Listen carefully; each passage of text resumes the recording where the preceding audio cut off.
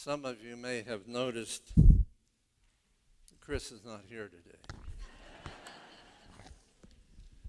Chris has had a wedding of a family member and was involved with it, and it's kind of interesting. He mentioned to us at the worship design meeting that the woman who's getting married was their ring bearer in Tony's and his marriage. And then he said something like, "It makes me feel old." I almost gagged.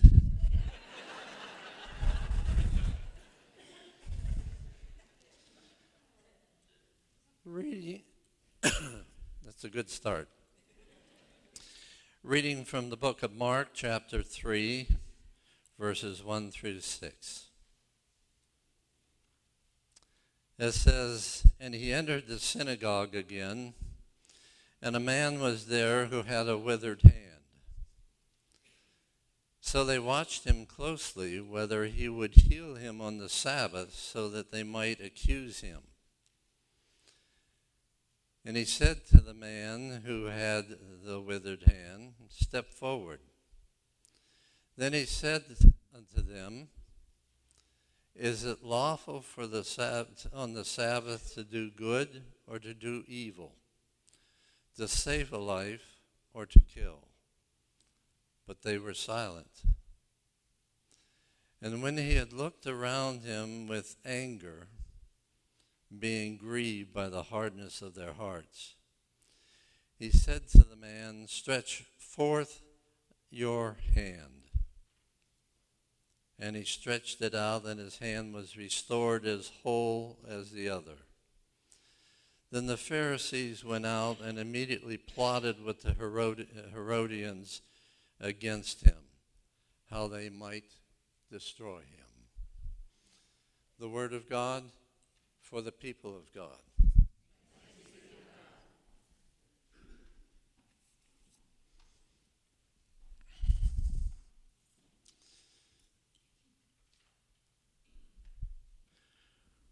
Way back in the book of Genesis, in fact, Genesis 28, verse 16, there's a rather powerful statement.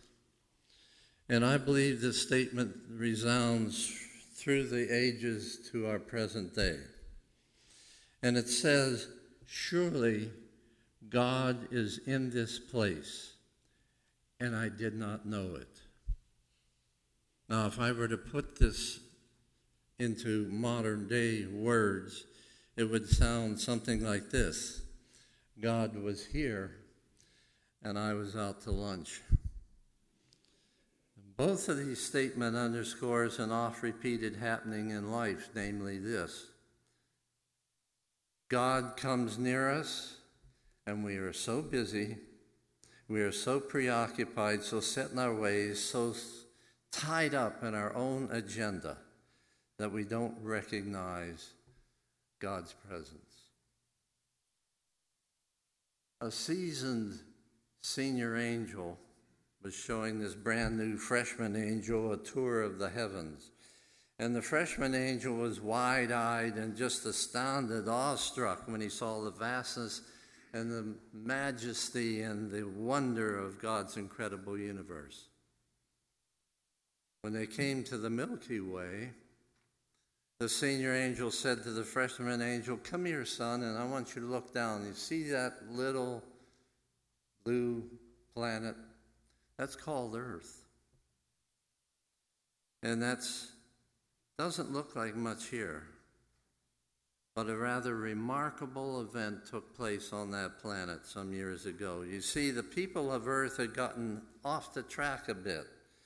They were missing the whole point of their existence, missing the real meaning of life.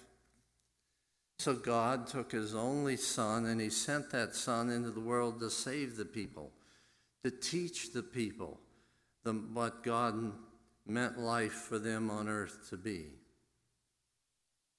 "Wow, that's amazing," said that freshman angel excitedly.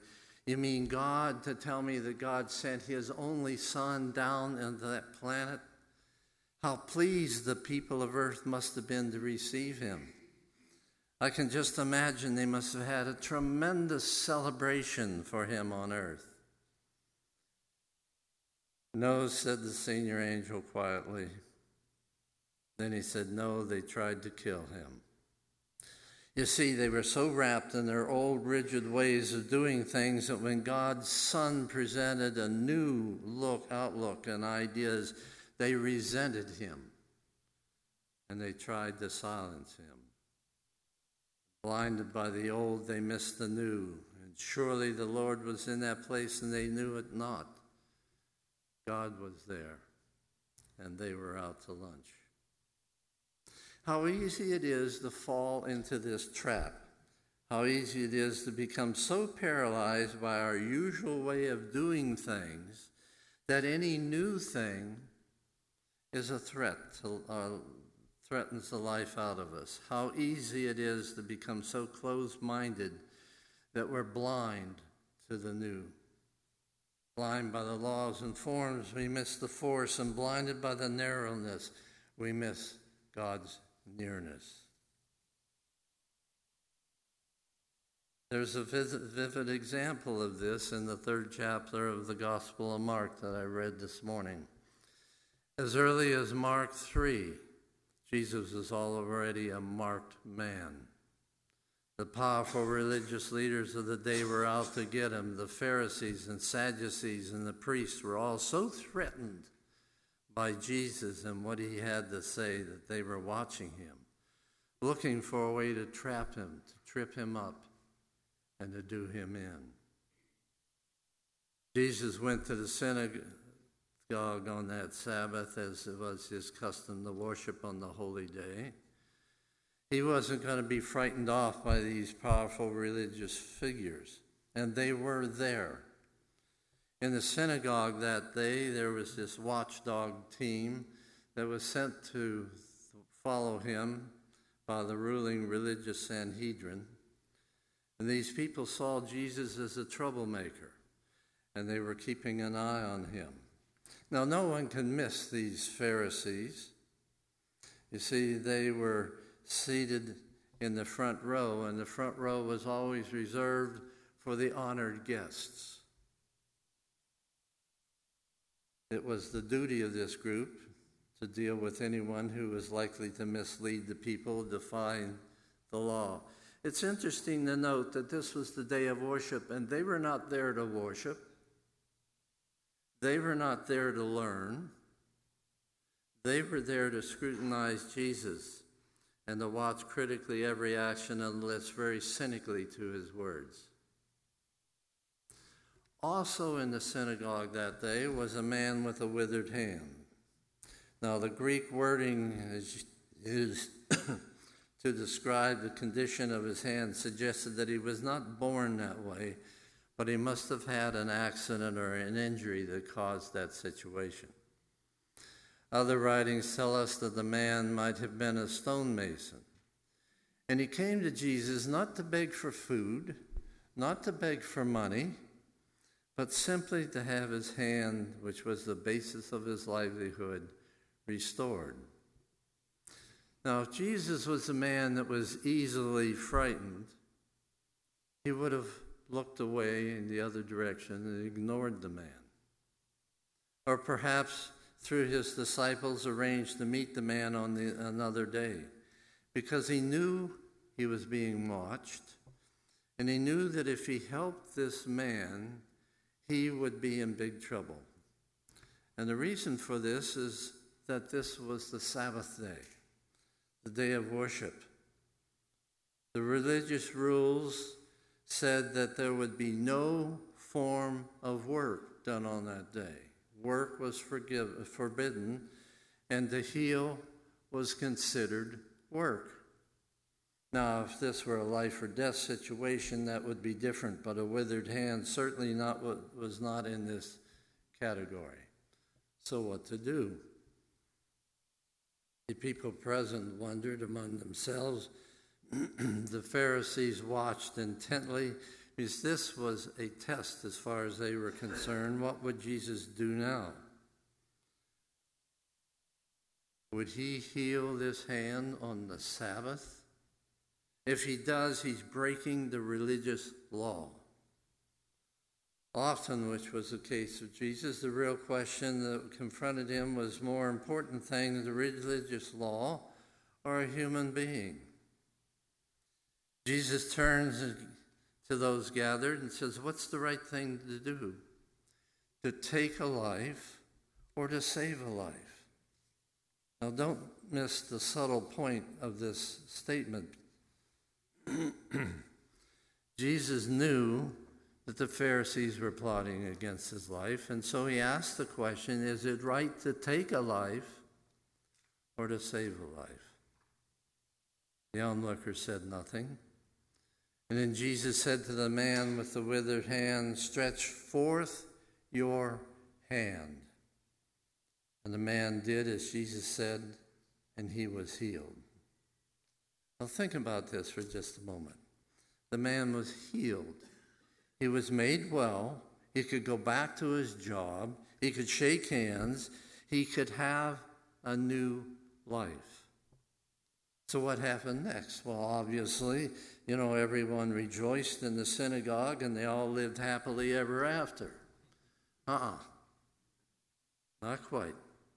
Listen to the last sentence of the story of the scripture. The Pharisees went out and immediately conspired with the Herodians against Jesus, how to destroy him. Jesus had done a great thing, yet they did not rejoice. Instead, they decided to think of how to destroy him. And don't miss this. They conspired with the Herodians. Who were the Herodians? They were members of the court entourage of King Herod. And this shows you how desperate that the Pharisees were. Normally, they wouldn't have anything to do with them.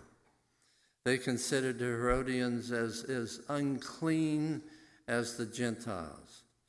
But now they're so resentful of Jesus, so jealous, that they prepare to enter with them an unholy alliance. The Pharisees plotted against the Herodians, with the Herodians against Jesus to destroy him. That's how the story ends. You see, blinded by their hostility, they missed the holiness. Blinded by their hatred, they missed the healing that took place.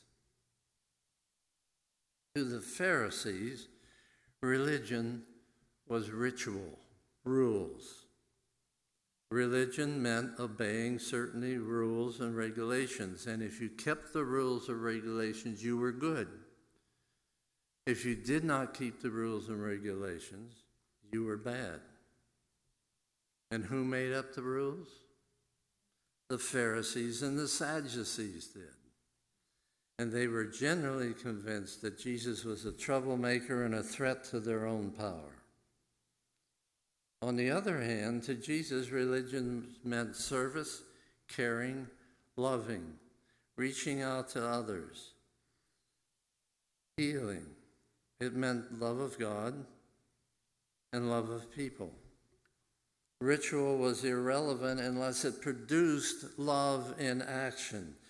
Jesus spoke very strong words about the Pharisees in Matthew 23, and paraphrasing it goes something like this: you are hopeless, you religious scholars and Pharisees, frauds.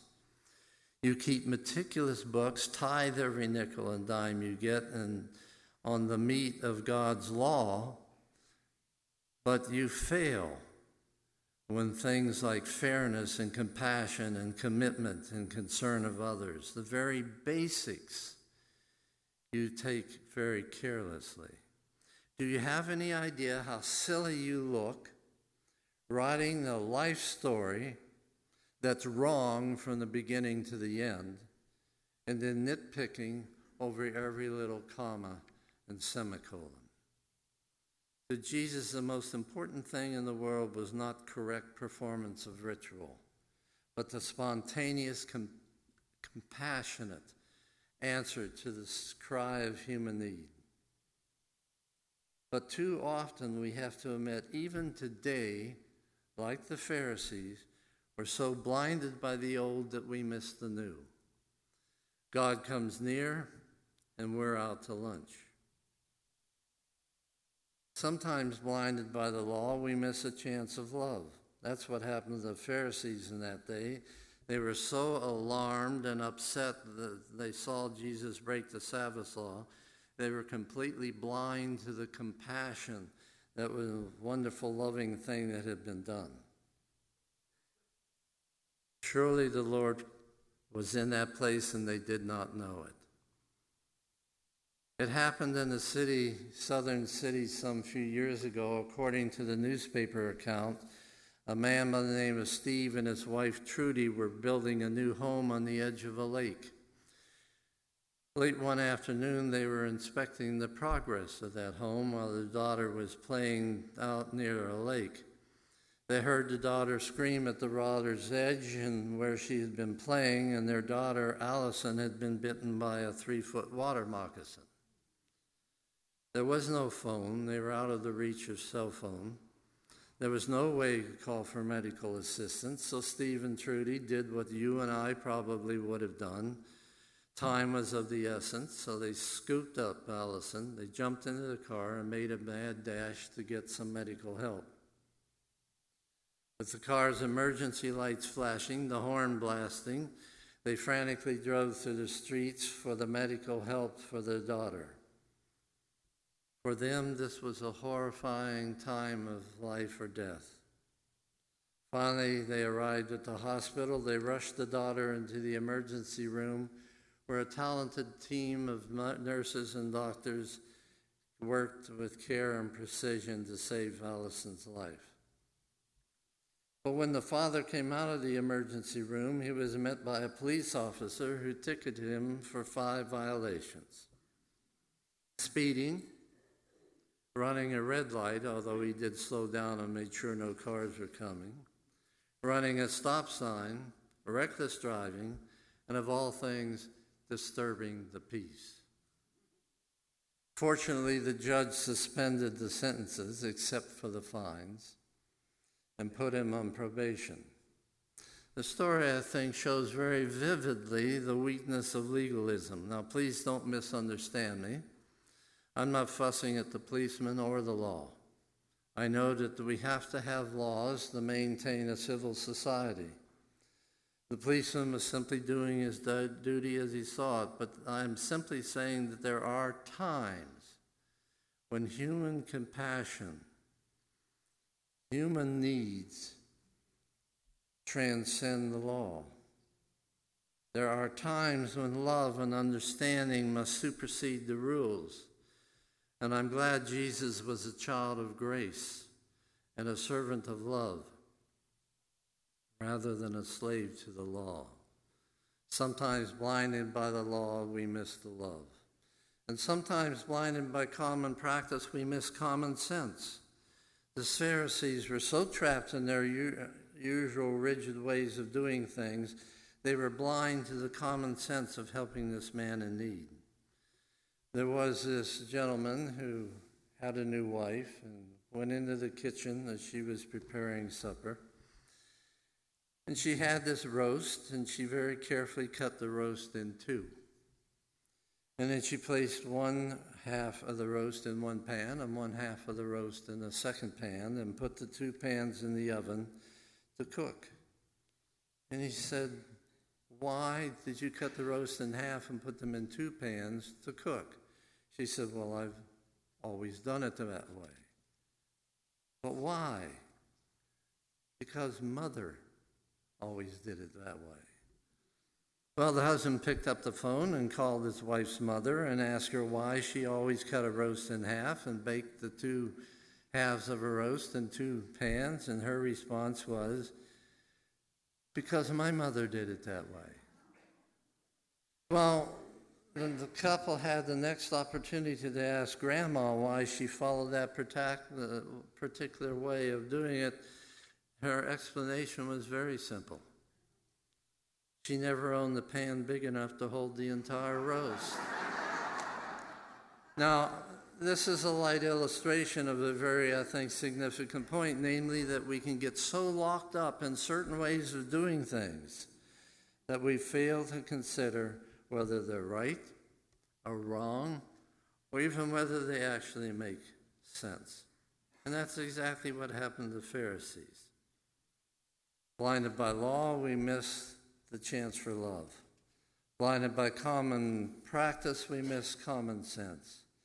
And finally, blinded by our rules and regulations, our doctrine, we miss the Savior. Many churches and individual Christians insist that their own way of doctrine is the only correct way, and they condemn others that see things differently. They say the communion has to be done a certain particular way. It has to be done at a certain time.